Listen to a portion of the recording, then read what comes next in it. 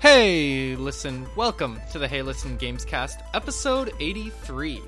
Tonight, I am joined by two lovely guests. Long-time regular and then lovely guest, I guess. Rob, Douglas, you're here. How's it going, Rob? I am here, and I can attest to the fact that I am not a guest on this show. That's true. I am very sorry. I hope you're not deeply offended. I might be a little bit, but that's okay. I think I can get over it in about 10 more episodes. Okay, sounds good. Let me know when you're over it. I will. And for the first time, our one lovely guest, Brad Powell, is joining us on the show today. Brad, how are you? I'm good, and I can attest that I am a guest. Okay, good. And you are lovely as well, right? Oh, thank you. Okay, good. Brad, what's kind of like your gaming background and history? Can you tell us just a little bit about like what platforms you've played on growing up a little bit, and then what you enjoy now? Yeah, so I like to think of myself as born into the PC master race. The stork took me to a Nintendo family. So I grew up on Nintendo consoles. Although, I have every single one after the N64. But once I got to college, that's when I really just started playing PC games most of the time. Yeah, it's a lot easier when you're at college to play on something you're already using for schoolwork or whatnot versus like hauling around consoles and stuff. Yeah, don't even have to get up out of my chair once I finish homework. just boot something up. That's the truth right there. Laziness makes PC master race. That's true. But if I played PC games a lot, I feel like I would just never get any work or homework done. Like the temptation for me to just play all the time would probably be too great. That's fair. That is fair. That happens to me sometimes. Sometimes I'll be doing work and then how did I start playing this game? Yeah. How long have I been doing this? Cool. So you're still a PC gamer, right, Brad? Yes. You play primarily on Steam? Yeah. Okay. But I also have a Switch, of course. Nice. So I do play that quite a bit as well. What's your favorite Switch game so far? It would have to be Xenoblade Chronicles 2. Wow. I really like that one. Although Zelda's a close runner-up. Okay. Have you played Mario yet? I have. I didn't quite 100% it, but I got all but 6 moons. Oh my gosh, you're much farther than me. A couple weeks ago. Okay, nice. So, Jeff will be a little jealous. I think he's still you're working on farther the last, than Jeff, 100? So that's very impressive. How many did Jeff have left? I think he has 30 or something like that left. I'm not counting any of the ones that you have to buy. Really. Yeah, Just I don't think the he real is moons. either. Yeah, no, the real moons that you actually have to get and not just none of that loot box stuff going on. Something like that. Sweet. Yeah. Sweet. Well, and hey, so Brad, what are some of your favorite games, just overall? My favorite games? Yeah, favorite games of all time. If you have a all couple. time. All time. We'd have to go with Final Fantasy Tactics Advance for the Game Boy Advance. I hear that's a very good game. I've never played it though. It is I fun. probably put at least 300 or 400 hours into it. Wow. I know. All right. It's ridiculous. It's impressive. And then also the Paper Mario games, the first 2 ones that were good. So you're a Paper Mario purist, you're saying? Yes. None of that sticker star garbage. So 1,000 Year Door is the best one then? Yeah. Okay. And then I've always been a huge fan of the Zelda games as well. Nice. I can definitely respect that. Yeah, that's Nathan's top choice right there. Yeah, exactly. Well, today on the show, we're going to go through a couple of different news segments we have, and then our main topic is we're going to be talking about kind of what it means to be a PC gamer, since we have Brad and Rob on the show, who both play a lot on PC. And we're also going to talk about a little bit about why we like RPGs as well. But let's kick it off. Actually, this morning, we're recording this on Tuesday, but this morning, EA announced that Burnout Paradise is getting a remaster. This has been rumored for a long time, but it's coming out for PlayStation 4 and Xbox One on March 16th, and it's going to be $40. That's not a bad price for a remaster. $40 seems like a reasonable. Like it's not $60, so Yeah, and it includes all the DLC that came out eventually for the original game and stuff like that. And I watched the trailer, and the remaster, it looks really, really good on both PS4 and Xbox One, I assume. So nice. This tempts me a little bit. There hasn't been a Burnout game in a long time. When was the last one? It was Burnout Underground? No. I don't know. Was Paradise was the last one I remember playing, and I never even owned it. I just played it at a friend's house. Yeah. I remember borrowing this one, but I don't remember ever actually owning this one. Yeah. But yeah.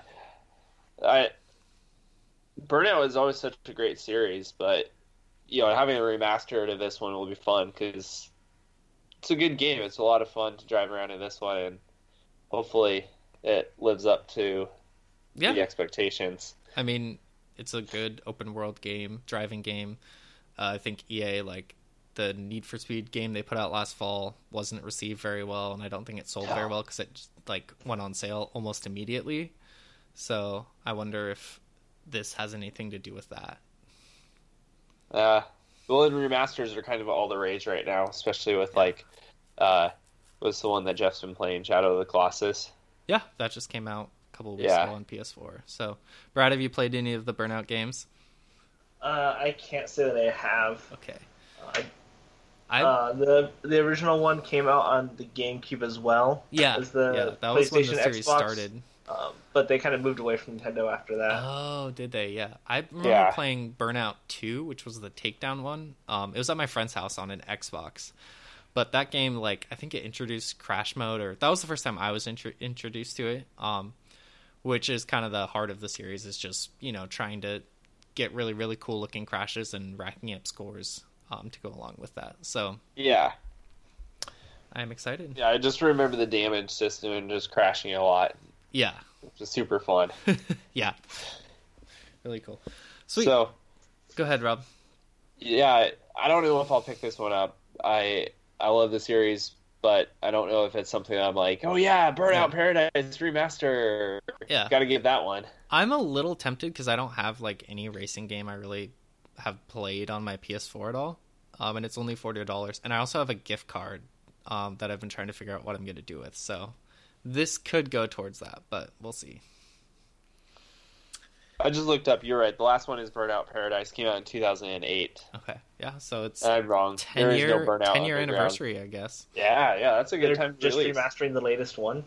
Yeah. Yeah. There was a spin-off that came out in 2011, but I think it wasn't very well received. Okay. Yeah, I mean, it kind of makes sense because it was an open world driving game, and so with open worlds being so big with Horizon 3 and stuff like that on Xbox, it makes sense for them to do something similar. Cool. All right, well, our next piece is Doom on Switch actually got an update today, and I haven't played Doom on Switch, but I've heard it's really good, and I really enjoyed it on PlayStation 4. But they added in motion controls to it, which I just thought was really cool because I love the motion controls in Splatoon 2 and stuff like that. Rob, do you think this breaks what the game? exactly motion controls are you going to do in Doom? Now you can use your controller as a literal axe on someone's face. So it adds in gyro controls, so you can basically move your Switch around or move your controller around. And as you move it, the reticle will move with this. Really similar to how they work in the original Splatoon or in Splatoon 2 on the Switch. Okay. Yeah. So I actually use the stick for broad aiming and the motion for fine tuning. Yes, exactly, Brad. Exactly. Okay. So that actually might. Yeah. I'm awful with motion controls. It's a little bit of a hat. You have to get used to it, I think. Yeah. So I don't know. We played Splatoon 2. I played Splatoon 2 with you guys not too long ago, and I spent half the time trying to get the motion controls to not make me look at the floor or the ceiling. I felt like 64 back in the day, where our first person shooter, every first person shooter, when you first start playing or playing with that friend who doesn't know how to play, they all just look at the floor, spin around in circles, look at the ceiling. So motion controls are not my friend. Okay, well, but. If you had a Switch, I'm sure it would be a lot easier for you to pick it up. Brad, have you played Splatoon at all? I think I don't remember if you have it or not. I had the one for the Wii U. You have the one for the Wii U. But I didn't so pick up the Switch. Did you use the motion controls on the Wii U one, or did you go standard? Yeah, I used the motion controls. I started off with standard until Jeff told me that motion control is the only way to go, so I gave it a second chance. But yeah, it does take a bit of getting used to. Yeah. But once you get used to it, it's much better than just trying to use the standard controls. Yeah. No, I think that's completely true, because it's so much easier to just like get kind of like you said in your general direction than fine-tune aiming. I really liked it like on the 3DS as well with Ocarina of Time and Majora's Mask remasters. They had those like gyro controls for the bow and stuff like that, and it made the arrow gallery sections a lot easier.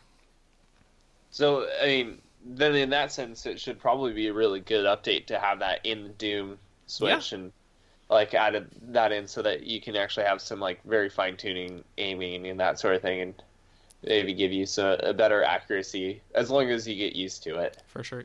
If I was thinking about getting Doom, like it would make me want to get the Switch version more because it has this if I want it. So, all right, Rob, I'm gonna let you take the next one. All right, so the next piece of news we have for you guys is System Shock came out in 1994. That was quite a while ago.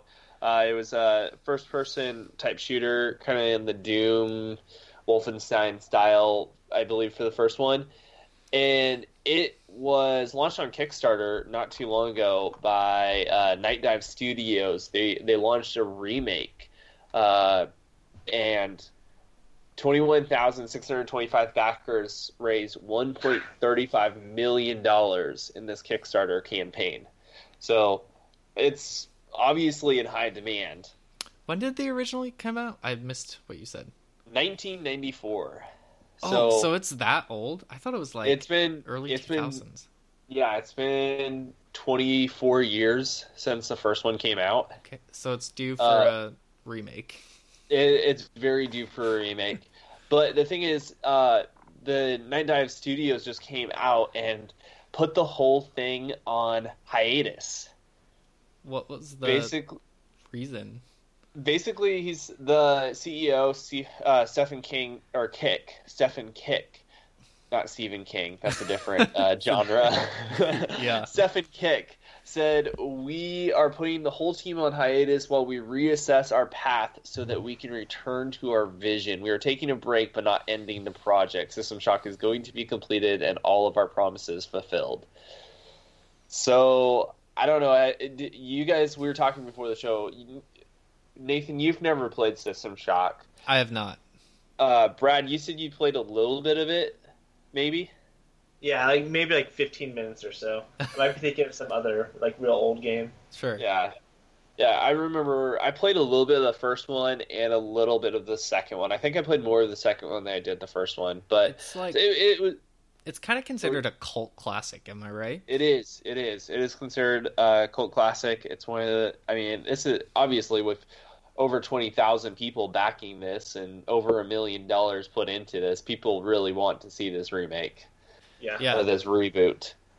But it is now on hiatus. That's not promising. I mean, I think obviously if you're talking about a 24-year-old game, it sounds like you probably kind of have to remake it from the ground up, especially if you want to make it for a new modern audience and maybe attract some people who never played it before.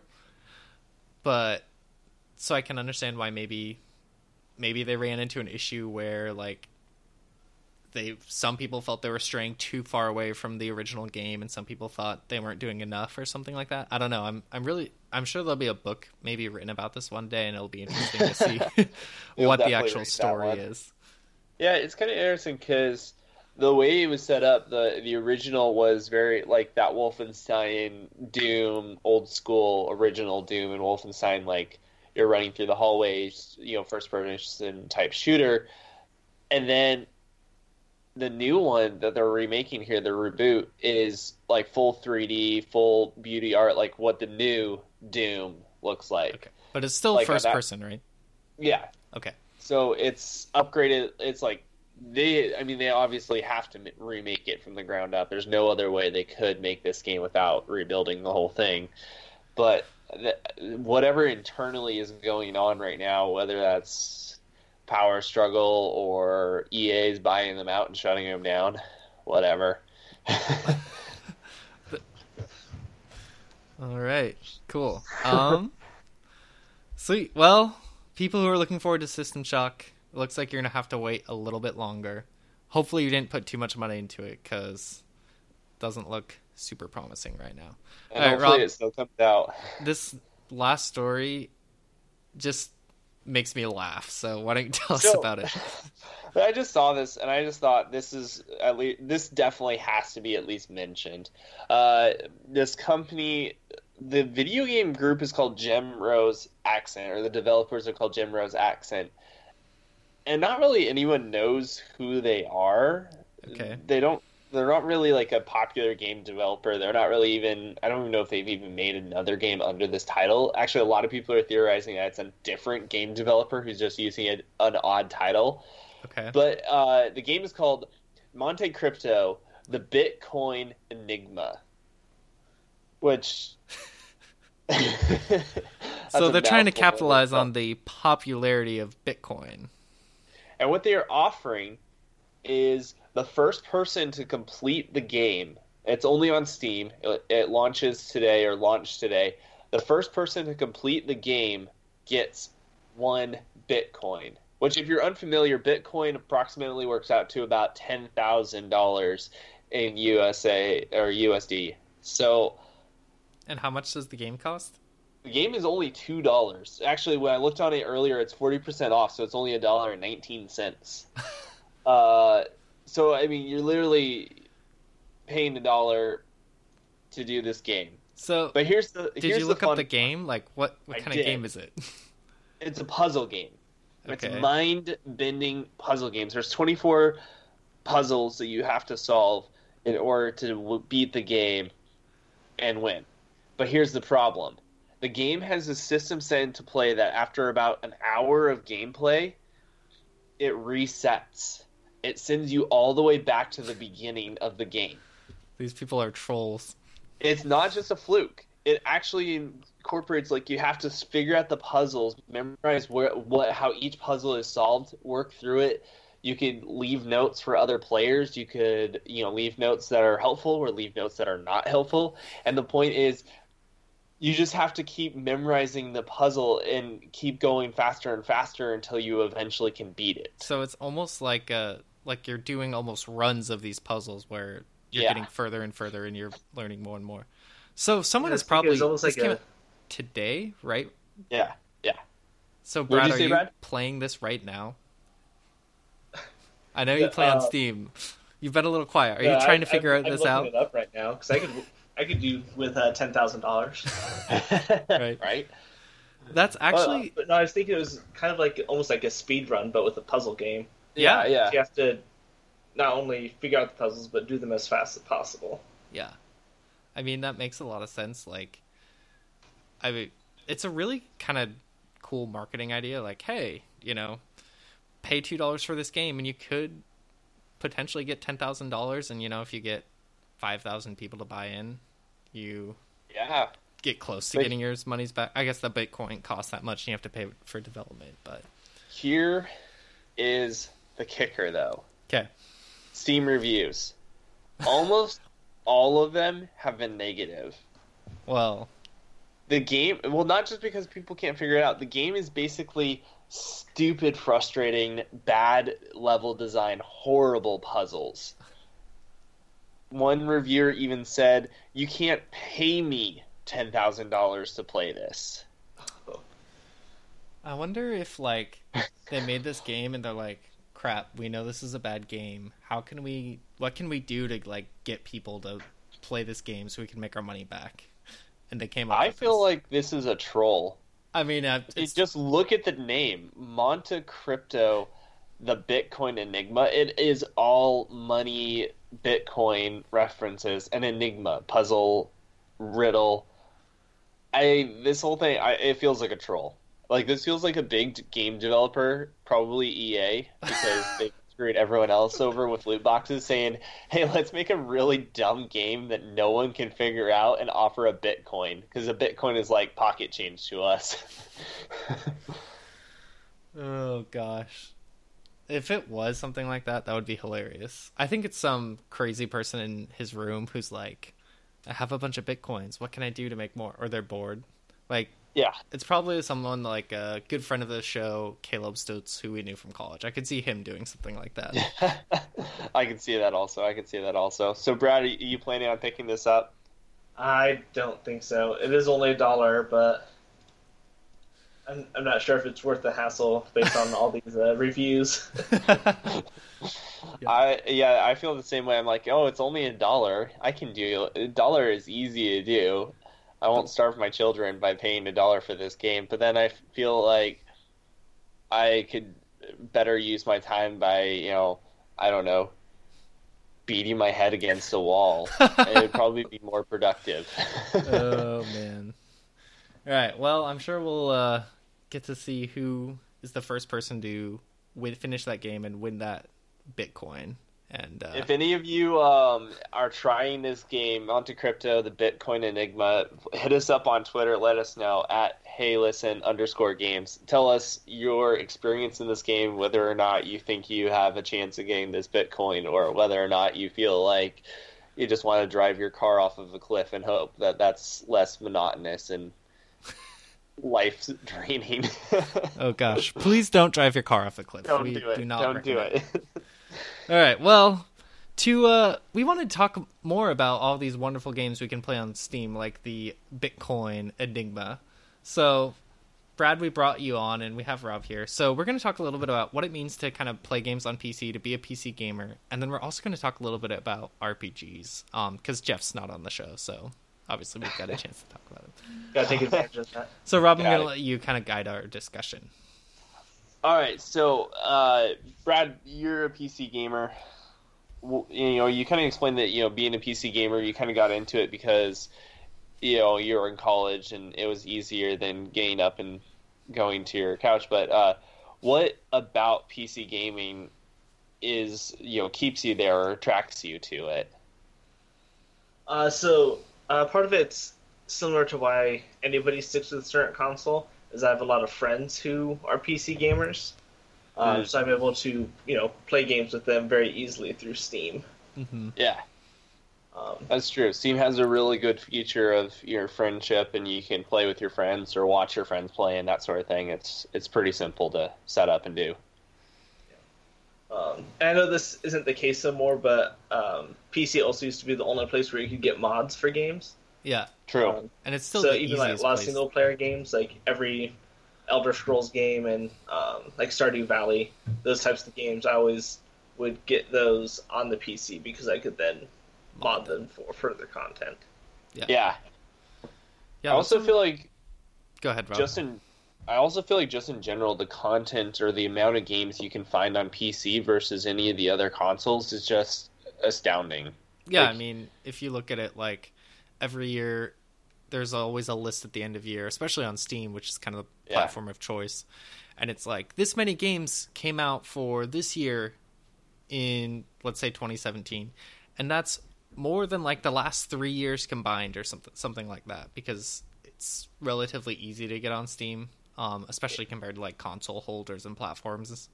And if it's easier to build PC games as well. So there's just a ton of stuff coming out. And I think the thing that attracts me is, even though I don't have a PC, the reason I would maybe look into getting it is because I feel like there's so many sales and different things. Like, Rob, you're playing through your Steam library of A to Z, and you have like 300 games or whatever it is. 400. You've probably spent like, what, $80 total on those 300 games? Oh, I probably spent more than that. I've probably spent a lot more than that, but if I paid full price for every game I had in my Steam library, it would be over $1,000. Yeah. Okay. But they do have like, there's usually a lot of sales, and it's easy to get kind of some cool games, like indie games and stuff like that you can't get anywhere else for relatively cheap. Yeah. Brad, how big is your Steam library? I have 140 games in my library. 140, okay. Okay, that's not bad. How many of those have you actually played? I went through and counted in preparation for this question, and I've played 60 of those 140 games. Wow. And how many of this isn't in our notes, so you'll have to like think about this one. How many of those ones sitting in your library have been sitting in there for more than 5 years? The ones that you haven't played. Probably the majority of them, because 5 years ago was when I was getting almost every Humble Bundle as they were coming out. And then I realized like I'm not keeping up with all these games. I should probably stop. That's my problem. I got so many Humble Bundles that I finally stopped and looked around and I'm like, oh my goodness, Rob, I have like 350 games. How realistic is it that I'm going to ever play half of these, let alone all of them? Well, Brad, let me congratulate you on the fact that you're playing many more games than Rob is. So that's to be congratulated and very impressive. Do you feel like you play kind of like a lot of new games each week or every month or something like that? Or do you tend to focus more on like... Because you talked about modding and how you can make a game last a really long time, like an Elder Scrolls or a Fallout or Stardew with mods. Which camp do you tend to find yourself more in? I tend to... I don't know. It's a bit of a mix. It depends. Sure. I don't have the money to buy a lot of games regularly. Yeah. So I do camp on games that I already have. Okay. Cool. So like, you know, we kind of talked a little bit about Steam, and you know, Steam is obviously a lot of gamers' personal choice of what like kind of platform they want to run off of. Do you have any other platforms that you regularly use? No, I got roped into, I think, Origins, because one of the Humble Bundles had Assassin's Creed for Origins specifically. So I kind of got stuck there for that game. But other than that, I haven't touched the thing. And I think I also got that bundle. Is that the Ubisoft one? No, that's the EA. Oh, the EA one. Okay. All right. So I think I got one also that was... I think the Assassin's Creed one roped me into a Uplay one. It was one of those. Yeah, one of those two. Uplay or Origins or something like that. Do you actually use that? I know like Twitch has one, Uplay, Ubisoft has one, EA has one. I think GOG, Good Old Games, has one as well. Do you actually use any of those platforms ever? No, I'm a Steam guy myself. Steam guy. All right. So Brad, I'm gonna throw kind of a crazy or unexpected one at you. Do you play, like, I know Rob, you play mainly like on your laptop, like you don't have a dedicated gaming PC that you built yourself or anything like that? Brad, do you have a PC that you have built and kind of update or would like to update maybe? I did get a PC built, and made sure that it could play the game. I got it built 2 years ago now. Okay, thereabouts. So, and I got it pretty up to date then. So it still plays things. So fine. Usually they usually last for like longer. Like I always think like, oh my gosh, like if I build a PC, I have to update it like every 6 months. But I feel like if you build a pretty like modern one when you build it, then it'll last you for quite a while. Yeah. They give you the option to update it every 6 months. Yeah, but you don't have to. Cool. Yeah.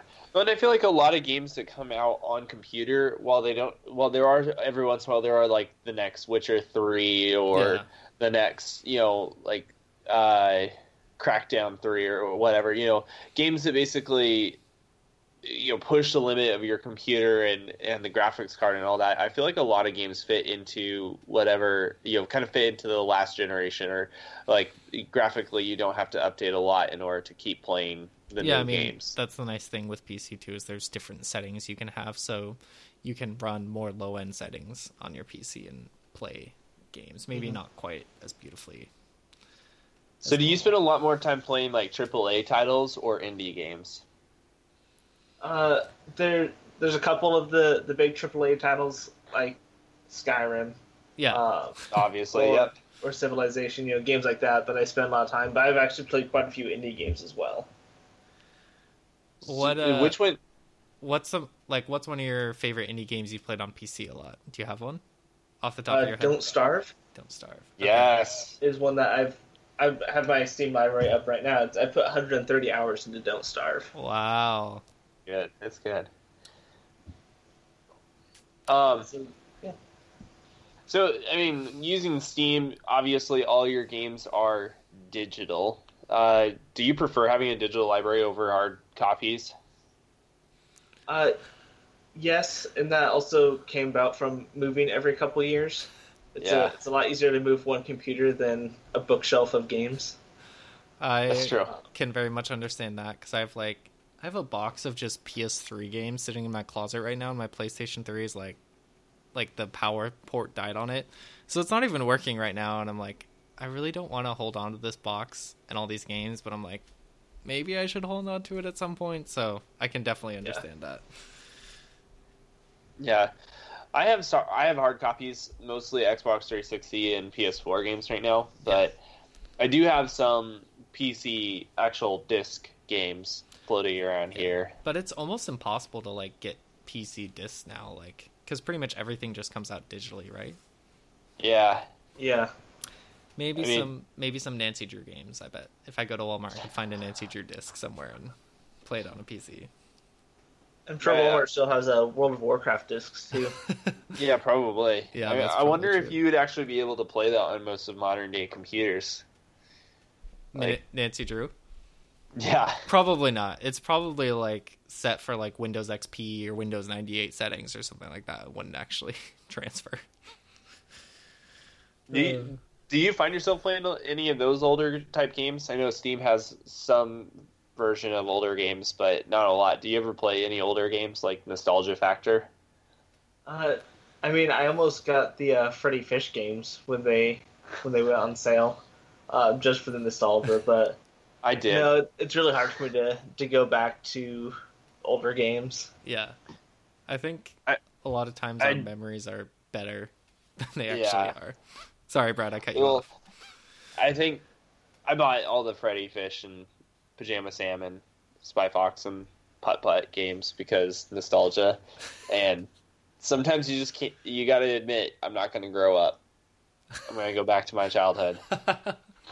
Actually, my justification was I was buying it for my kids when they were that age. But really, I bought them for myself. But I understand. Yeah, the nostalgia factor is strong. Often we look back at games and we're like, "Wow, that was such a great game." You go back and play it and you go, "How the heck did I ever finish this game? This is awful." Oh, man. So you mentioned you have your own personal computer. What do you know? Like some of the drivers and setup you have right now? Just kind of geek out a little bit on that. I don't have that memorized, but I might be able to. Brad, you're a terrible PC gamer. You're supposed to be like elite and like say, I have so and so in my computer, and talk about how much better you are than everyone else. I have a humble origin story. Okay. Oh my gosh. Why do we call them the PC Master Race? Are they really that masterful? Yes. Okay, there we go. I have a GeForce GTX 960, which I think is good. But recently got a second monitor, which makes me feel cool, even though that's kind of old news. Hey, that way you can play and work at the same time, right? It's true. Yes, it's true. That's what I use the second monitor for, and not to play and watch Netflix at the same time. Oh, see, that's much. I was going to say that the second monitor is the Netflix monitor. That way I don't have to prop up my iPad to watch Netflix. Exactly. You're much better. I can't do two things at once. Like, a lot of people will watch a show and try and play a game at the same time. Every time I've tried that, I end up just focusing on either one or the other and completely missing out on either the episode or just screwing up whatever game I'm playing. I think it depends on the game, because there are some games like Stardew Valley you could probably play very effectively and do very well at the game while watching a really intense show. But there's other games I'm struggling. I was watching a TV show earlier and playing Assassin's Creed Origins, and I kept having to pause the game because I was so engrossed in my TV show because it was just that entertaining. So I was like, ugh, I'm not getting anywhere on this game, but I'm really enjoying this TV show. Nice. That's So, hilarious. Brad, why are the PC gamers called the Master Race? I I think it's because a couple of things that we've talked about already. Just like with the up to date gaming monster computers, they can have like the best graphics and everything. That gives them a real good bragging point. And also like with the wide variety of games, like any game that you can get on any other system, well, except for Nintendo, because they don't like to share. That's you can get on a PC. So is the PC and Switch the best combo you can have, Brad, as far as video games go? I would say so. Okay, all right. Why? Unfortunately, with that combination, you don't get Horizon Zero. That's true. You miss out on the PlayStation exclusives, but you do get a lot of other stuff for cheaper, or they can look prettier and stuff like that. So, gotta make some sacrifices somewhere. You do get all the Xbox exclusives, which is a bonus.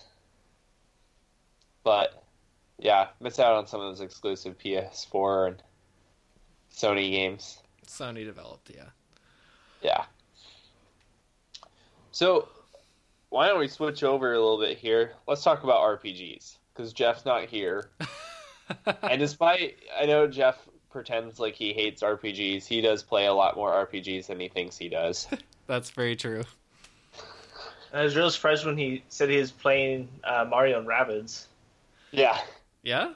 I mean, that's like a tactical RPG, right, Brad? Yeah. Yeah.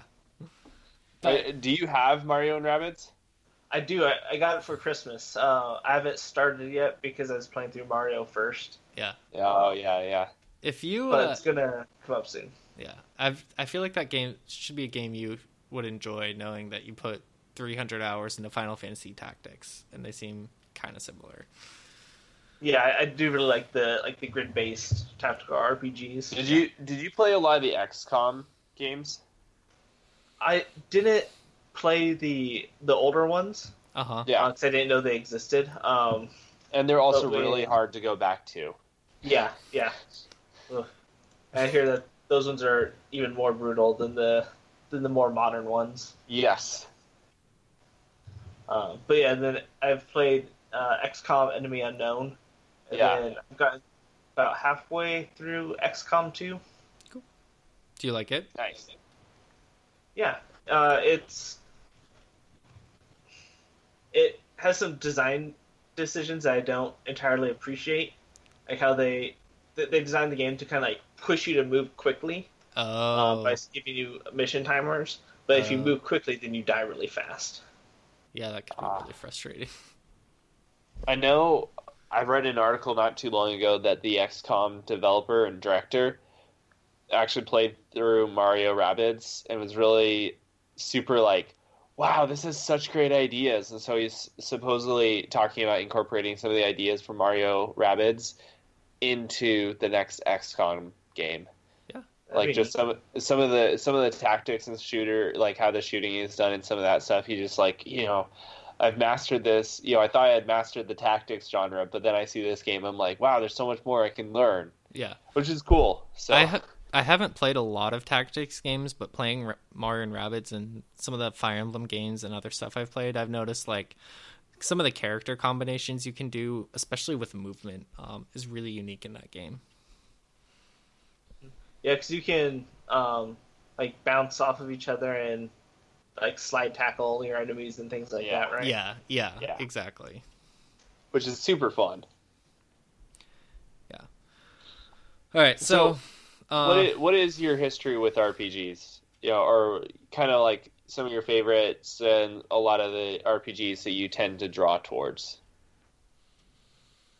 Yeah, I was trying to think of like the first RPG I played, which was probably Pokemon Blue, way back in the day. Yeah, the best RPG of all time, in my opinion. Well, personally, I'm of the opinion that Gold and Silver was a better generation than Red and Blue. Yeah, you're probably just because they improved on the formula so much. Mm-hmm. They doubled the size of the game and added, a lot more stuff to do. Yeah, that's true. Yeah, I've played most of the Pokemon games growing up. Already mentioned Paper Mario. Yep. I played all the Final Fantasy games until they moved over to the PlayStation, and I lost access to them. Oh, yeah. So what would that eliminate you from? That would eliminate you from... That would be Final Fantasy 7 onward. 7 onward. 7 right? onward? Yeah, 6 okay, and yeah. under we're on. Which actually, almost all of those are now on computer. Yeah, I've had my eye on them. I've been like working through my backlog and haven't had a good time. Like, oh, this is when I should pick up Final Fantasy VII and play it. Yeah. Yeah. Yeah. Which a lot of people consider to be one of the best ones. Mm-hmm. Or you could just wait for the remake. I feel that's like true. I kind of feel like Final Fantasy VII. I don't know. I haven't played it, but I feel like a lot of people really value it because it was kind of the big switch over from Nintendo to Sony and into the 3D model and stuff like that. Yeah. And I feel like it's probably a little bit overrated, but I can't really say anything because I've never played it. I haven't played, but probably. Yeah. I played part of 7. My brothers are pretty into Final Fantasy, and they all said that 7 was one of their favorites. But I think they actually like 12 or 10 better. Yeah, I know a lot of people like. I think 12. I've heard 10 was kind of divisive. I've heard 10 was divisive. Yeah. So Final Fantasy, Pokemon. Any other big shoutouts you want to have, Brad? The Divinity Original Sin games on the computer. Those are both amazing games. The first one is kind of like D&D in on a computer format. Yeah, it's like I actually picked isometric those games up. RPG. Yeah. Is that right? What? Sorry, Nathan. Is it an isometric RPG, like the viewpoint and stuff like that? Yeah, it's kind of grid-ish.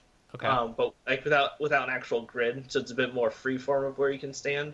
Mm-hmm. But you still have like the battlefield that you move around, and if you try to, shoot an arrow or a firebolt, and there's something in the way, it's not going to make it. Okay. Those kind of positioning decisions that you have to make. So I actually picked up those games because of you, Brad.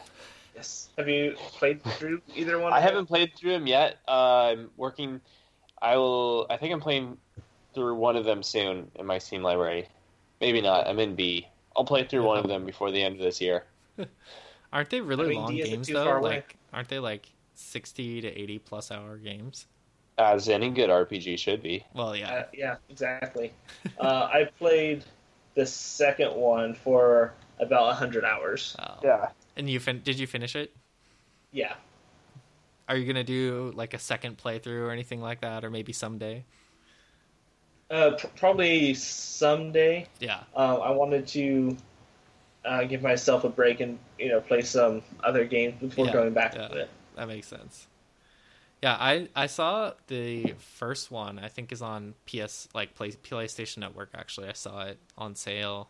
I think it was a couple of weeks ago, and I was tempted to pick it up, but I think those are just a little bit too obtuse for me. Like, I've never really loved turn-based RPG games, so yeah, it's probably not the best idea for me. But that's awesome. Yeah. And Brad, I also want to say you also got me into Dragon Age as a series. Because I remember... Was that the reason you started playing that? It was, actually, because you had Origins on your computer, and I played like an hour of it and was like, this is so cool. So I picked it up for the Xbox 360, and I played through all of it and put a ton of hours into it because of playing it on your computer. Yeah, Origins was a great one. I actually haven't played any of the other ones. I don't think haven't you're missing played Inquisition much. or 2? I hear Inquisition is super great. I haven't played through all of Inquisition. Mm-hmm. My Xbox died before I could play too far into it. Yeah, and I know. Like Dragon Age 2 wasn't as well received, but basically the reason it wasn't is because the developers only had like 16 months to make that game or something like that. And so they didn't have a ton of time, so they made it take place all in this one city, and they kind of take place throughout different time periods as you advance, which is a cool idea, but I think it just didn't really work as in concept. Yeah. Yeah. So, what do you think is the best platform for RPGs? I know you mostly played on Nintendo and PC, but Which one of those do you think would be the best place to have RPGs on? For like coming out, or like with the current library? Coming out, current library. Where do you want to see them all released? Which would you prefer? I feel like I should say PC because I said I'm a PC gamer. You can say whatever you want, Rad. Don't be limited by your PC gamer distinction. You're free to be who you want. Thanks, Nathan. I've played so many RPGs on the handhelds, on the different Game Boys growing up. That honestly, if they all just came out on the Switch, and I could play those in the car, at home, wherever. I would really like that, and I don't necessarily need my RPGs to be the most graphically superior, as long as they have, strategic gameplay. That's what I'm looking for. Yeah. I think I would play a lot more RPGs on a regular basis if I could take them with me, because like having the ability, if you're sitting down with an RPG, it typically is either on your computer. Or I have PlayStation, so I end up playing on PlayStation. End up spending months just trying to get through one game because I can only play it when I'm at that one spot. Yeah. I think it makes a lot of sense too, because a lot of RPGs, like sometimes there's grinding you need to do, or there's things that you don't have to be 100% invested in to be playing the game. So having it where you can take it anywhere and just put a couple minutes into it makes sense. Yeah. Let me ask you a couple questions. Which style of RPG do you prefer the most? Like, are we talking? You said you like the tactics ones. Do you like the Divinity ones where you're like isometric top down, like almost D&D? Do you like the RPGs that are kind of more like Witcher 3? They're just this big open world where you just run around and level up as you go. JRPGs. I do love me some JRPGs. I mean, you said Xenoblade 2 was your favorite game on Switch, so I have to assume. Yeah. And I don't remember what episode it was, but when you guys talked about which game you would replace with another. Yeah. Nathan said that he'd replace Xenoblade with something else. I don't remember what he replaced with, and I got so salty.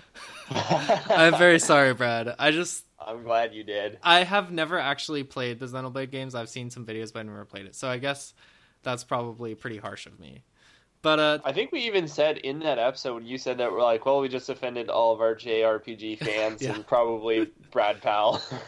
So, Brad, tell me what's great about Xenoblade 2. There's a quick tangent. Yeah. Like, why do you love it?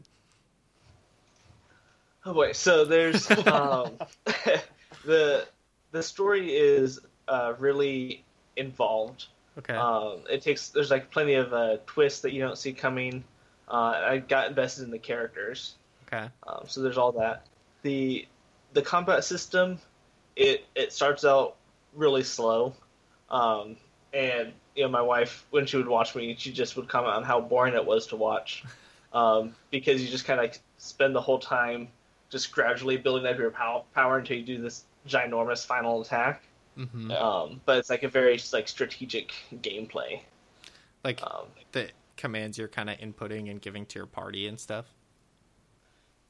A little bit with because you mostly control one character and kind of tell your teammates when to do their special attacks. Okay. Yeah. But a lot of those, it's you have to position yourself right, because your different special attacks will get bonuses whether you're attacking from the side or the front.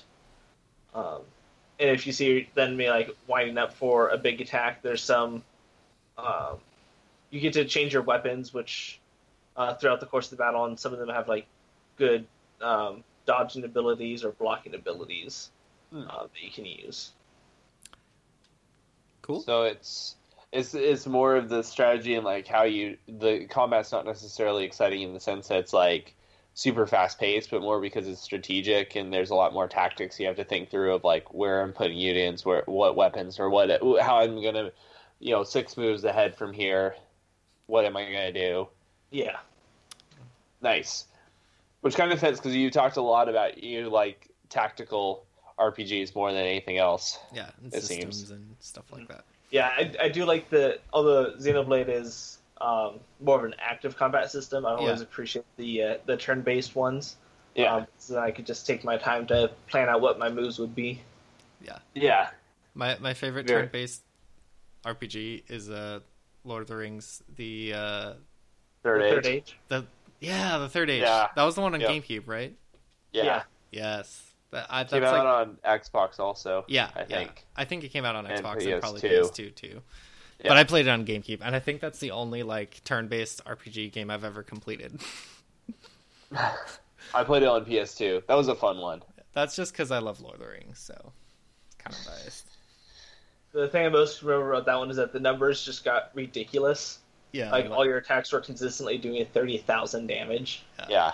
Yeah, it's true. It started like relatively high, like from the beginning of the game, and then it obviously just went up as you went up. And well, and there was a lot of areas in that game where you could just sit and grind levels. I did that. I actually did that one time, one playthrough, because I played through that game 2 or 3 times, and I did that once. Just sat around in the areas where they just randomly spawned enemies. Yeah, and just grinded people's moves until basically I hadn't even reached halfway through the game, and I was already at like the top levels. I think I grinded a lot before the fight with the what's it called, the Balrog in the Moria, like in the Mines of Moria and stuff like that. I think I died, and then I was like, oh, I need to get stronger, so I grinded a bunch and then kicked his butt. That is the fun thing about RPGs is like you jump into something like that, tactical RPGs like that, and you get to this fight and you're like, oh, I can't beat this guy, so you go back and you just grind and get up to a level and you step back into the fight and you just blow them out of the water and you're like, oh, that's such a satisfying feeling. Yeah, destroying the people who just whipped you so easily before. Yeah, exactly. Like you just feel so much more powerful. Like it's like watching a real life or like a video game version of Dragon Ball Z fights. Like, oh, you beat me, but now I'm more powerful and I can beat you. Like you go into healing tank for like 3 episodes and then come back and are super strong. Yeah, exactly. Exactly. It's that in just a video game form without pointy hair. Well, I shouldn't say that. There's usually pointy hair. So, Brad, just to kind of wrap this talk up, what is your all-time favorite RPG? It would have to be Final Fantasy Tactics Advance for the Game Boy Advance. That's the one you put like 400 hours into? Yeah. It was I did multiple playthroughs, each of which took me like 100, 150 hours. Okay. I played that a lot growing up. But that, again, an engaging story. That one had a more interesting combat system. You could take up to 6 people, I want to say, into their battles. Wow. There are several different races, and each race had access to different classes. And you could mix and match class abilities to pull off some crazy combos. So there's a lot of depth. Yeah. And what kept you coming back? Like, obviously, story is a big part, and I know in a lot of the Final Fantasy or the Fire, tactic games and stuff, they changed the story based off of how you ended it. What kept you coming back To this game in particular? Yeah. Mostly just the different class combinations that I could try. Oh yeah. Because once I got the story, I knew it was coming. I knew what was coming, but the way the combat took place is just very engaging to me. Yeah. Nice. Sweet. Rob, what's your favorite RPG of all time? I was trying to think of this one also because I was like, oh, I bet we're gonna ask everyone this one. Yeah. I feel like there's different RPGs that I have really enjoyed at different times in my life. And I'm sure there's some fine lines you could draw, like Assassin's Creed. You might be able to put it into an RPG category or something like that. But especially Origins is much more RPG than any other. Origins is very RPG. But I'm going to go with Dragon Age Origins. It was probably, I don't know what it was about that game. I played through it several times. I kept coming back to it. I tried all the different races and different classes, and you try even, you could play it as different genders even, and the interactions you had were even different. Like sometimes people would look down on you if you're a girl, or sometimes if you're a guy, people would be too intimidated by you and they wouldn't talk to you. Like just the different story aspects of that game were just so much fun, as well as the combat was very satisfying.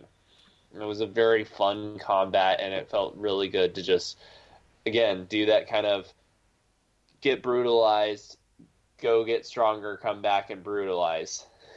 Yeah. Sweet. All right, Dragon Age Origins. That's the first one, right? Yeah, that is the first one. Okay, cool. Sweet. You Nathan? Do you have a favorite RPG? Besides Breath of the Wild? Yeah, well, it's Breath of the Wild. Did we ever decide that? I don't know. I think Jeff decided that it's not an RPG, but I was talking to Brad. Brad thinks it's an RPG. Okay. I don't know. Yeah. Probably, I have to, this is kind of a cop-out answer, but Skyrim is definitely up there for me. Like, I've put a ton of time into that. I've bought that game twice. I almost bought it 3 times. And I've put a ton of time into just the different kind of classes you can play as, the different characters, and how you can build yourself in any one of so many directions.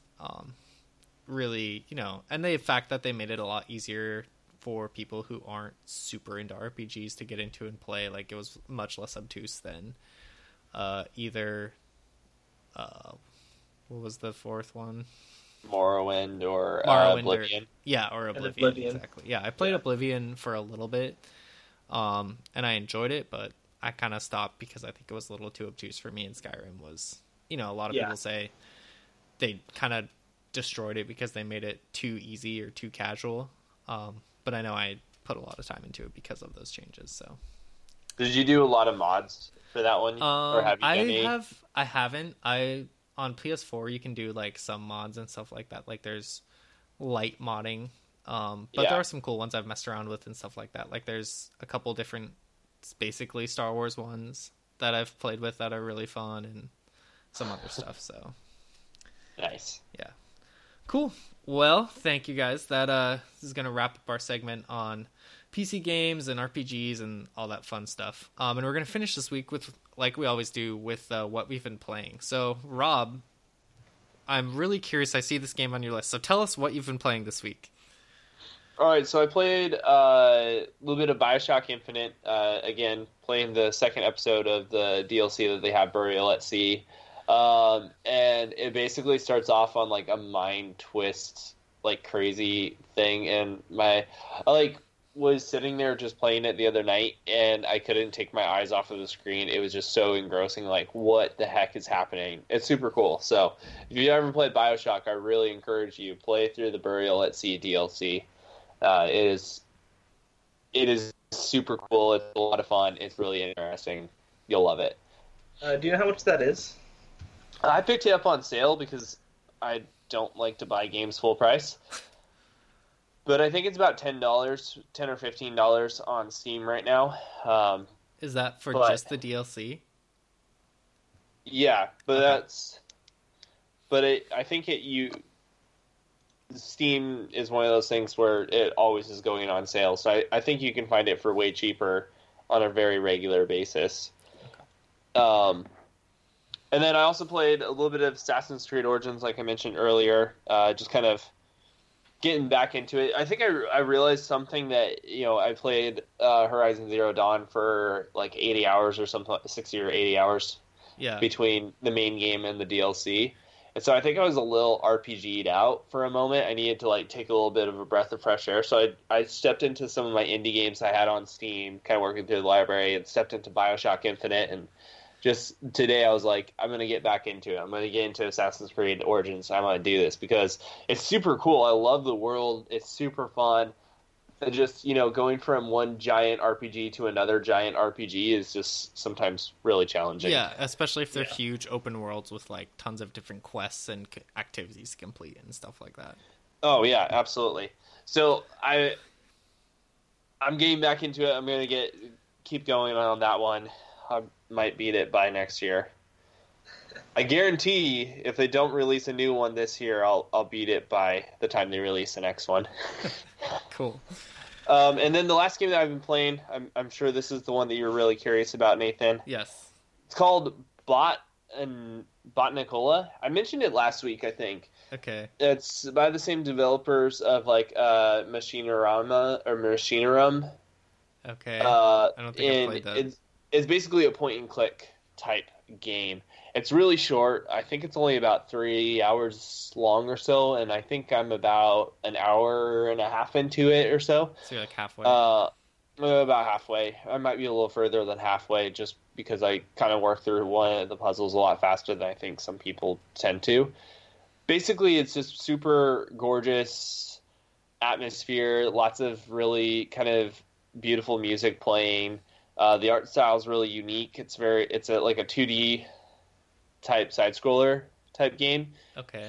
But you're clicking to go to different locations. You're all these different like insects and things and plants so and all. It has stuff to do with plants, like the Botanicula. Like it sounds like a plant explorer game or something like that. Yeah, and the whole game is set on a giant tree. Okay. So you're actually just crawling around on this tree, and just trying to get from place to place and beats. There's like this dark spider-like enemy that keeps coming into the world, and you have to avoid. You can't really defeat them. You're not really. Yeah. It's not really a fighting one at all, and it's super atmospheric. It's really refreshing. Just kind of fun to play through. It's super easy to play. All you need is a mouse. Those are nice. So I'm really enjoying it. I actually didn't think I would enjoy it that much. I kind of saw the title of it. I was like, oh, this is going to be super stupid. This will be a 20 minutes and done Steam library game. But, I mean, like I said, I put probably an hour and a half into it and want to keep going because it's just super fun and really relaxing. Sweet. So cool. That's what I've been playing. All right. Brad, what about you?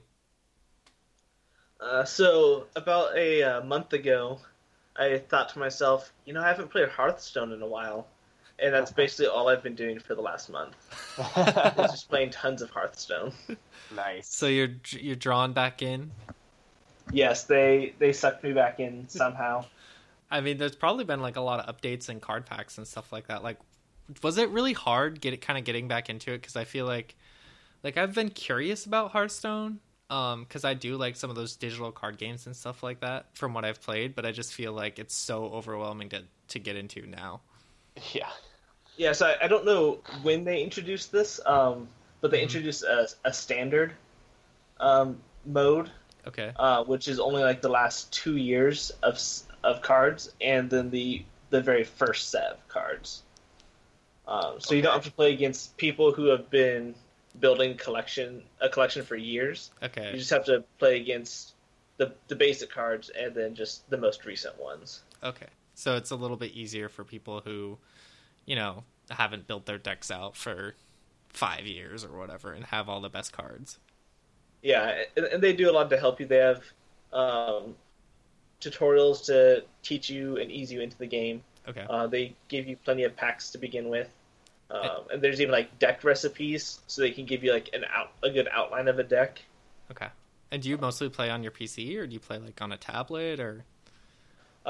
I've actually started playing it quite a bit on my tablet. Okay. Just so I don't have to. If I come home and sit down on my couch, it's much easier. Yeah. When I was a student and just played on my computer, it's like I don't want to like get up from my couch and walk over to my computer. Yeah. So especially since you're probably sitting on your couch, and about the time you want to play Hearthstone is when your Switch runs out of batteries and the charger's on the other side of the room. So might as well just play Hearthstone on your tablet, right? No, because my wife has been playing Xenoblade, so that's why I haven't gotten to Mario Rabbids, because my wife is taking over the Switch. I can understand that. Although my wife has taken over my PS4 lately. Yes. Nice. And what else have you been playing, Brad? The other game I'm playing is Civilization 6. They just came out with the Rise and Fall DLC. Yeah. So that got me back into it. Are you enjoying that? Yeah, I was a little salty that it wasn't included in the digital deluxe version that I bought. Oh, it wasn't? Yeah. Oh, that's good. But I caved and got it anyway. Okay. They changed a lot of things, and there's lots of new civilizations to try out. Mm-hmm. What's your favorite new civilization? The one that I'm playing right now is actually from Rise and Fall. Is one of the ones released in the interim from the initial release date to Rise and Fall. But it's Nubia, and they have the main thing I like about them is that they have bonus production to building districts, which is a very important thing in this game, is planning out your districts and building them in the right places. Because if you don't have districts, your city isn't going to be able to do anything. Yeah. Awesome. Nice. Yeah, Civilization, that's like one of the few things that I'm like, I wish I had a PC to play on, because I've played a little bit of those games and I've really enjoyed it. So yeah, they're amazing. Yeah. I kind of got stuck in an odd predicament with Civilization, because about when Civilization was super popular, I was into Age of Empires, and it was hard to switch over from Age of Empires 2 to Civilization, because they're just such different RTS systems. Yeah, like the way they work. Yeah, and so I ended up just sticking with Age of Empires, but I have a lot of the Civilization games in my Steam library. They're kind of like, I sit there and go, wow, I really should play these. I played 3 a lot, but I haven't played much since, so yeah, it's kind of I would love to get back into Civilization as well. Yeah. Well, we know you love what's it called now? I can't remember. Age of Empires? Age of Empires, oh my gosh. I think I'm breaking. Cool. Well, I haven't played a lot new this week. I've been playing a lot of NBA 2K18 on my Switch. Been playing a lot of franchise mode on there. I tried to basically set up myself up for the task of trying to take like a really bad team and make them into a good contender team. So I'm on the 3rd year of the Hawks, and I've been simming almost everything. And this year they're a really bad team. They're like, I think they have 18 wins this year. They have like 45 losses. And in my 3rd year right now, I think I'm like 25-10. And I have 3 like young players who are all like 85 plus, so I feel pretty good. That's good. That's good. Yeah. But Brad, did any of those numbers make any sense to you? Nope. If I had a video cam right now, you would have just seen me smiling and nodding. Oh, that's hilarious. That's like the one thing, like if I could get you to play any kind of sports game, Brad, I feel like simulation mode is the one thing I could maybe get you into, because it's all just like looking at numbers and trying to decide like this is what this needs to do and stuff like that. So it might be a little bit more up very RPG-ish. Yeah, very like RPG systems heavy. Sports people like to deny that they're, nerds and RPG and all this stuff, but in reality, I mean, come on. Yeah, exactly. All those analysts and statisticians and stuff like that. Yeah, exactly. And the other thing I've been playing is Shadow of the Colossus, the remaster. I'm borrowing it from Jeff right now, actually, because he's on vacation, which is why isn't he on the show tonight? But I've played the first 2 Colossi of that, and that's been pretty cool. The game is really, really beautiful, but like, I don't know, I never played it originally, so the controls are just kind of really frustrating. Like, I was playing it yesterday, and I kept falling off, and I couldn't understand why, and my wife was like, Nathan, you're an idiot. The energy, like your energy meter is blinking. That means it's low. That's why you keep falling off. I'm like, oh, okay, thanks. But it is a really pretty game. From Zelda? I mean, didn't both Skyward Sword and Breath of the Wild have energy bars? Yeah, but I was just, trying to get to the top of this monster. I didn't think that little blinking yellow circle meant anything. So, yeah. Oh, man. Well, now you know. Yes. Now you know. Now exactly. Now you're better for it. Exactly. All right. Well, thank you very much. Thanks, Rob. And thanks, Brad, for joining us on the show tonight. Yeah, my pleasure. Brad, is there anywhere we can follow you on Twitter? Do you tweet out any interesting things or anything like that? My Twitter handle is at Prof. Brad P. Okay. But I mostly use that for retweeting comics that I find hilarious and following other people. Awesome. All right. Well, if you're looking for fun and retweeting us, right? Yeah, and retweeting us. Our Twitter is at HeyListen_games. Go check that out. We've been talking to you a lot on there. And we're going to leave you tonight with the Pillars of Eternity main theme in honor of talking about RPGs and PC games. We will see you next week. All right. See you guys. See ya.